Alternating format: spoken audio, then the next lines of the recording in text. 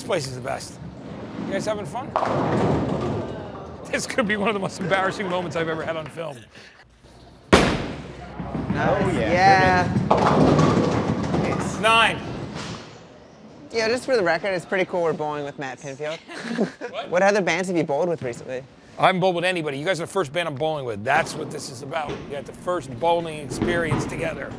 Since it's the beginning of summer now, do you have any memories of summer songs or videos or records that will remind you particularly about a certain summer? Like Nevermind came out, me and all my friends were like, oh, Nirvana, and then one friend was always like, there's this secret other record they have. And we bought the tape at the Jersey Shore, and we listened to it a lot.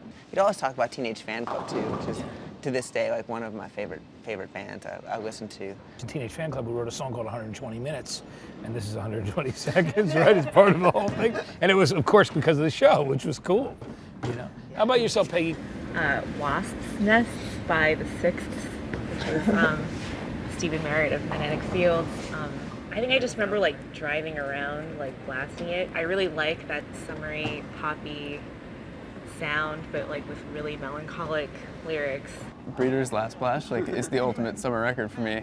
June 21st, from when I was 11 or 12 on, I used to just play Saints at the stroke of midnight. Yeah. It's the whole summer is ready when you are live. Yeah. It's I don't know. That's very cool. That's true.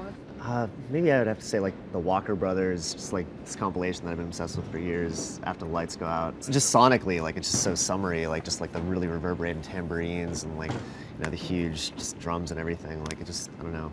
It's very the sound of summer to me. We listened to a lot of Scott Walker on tour. A lot of Scott 4, yeah. Tour manager had it.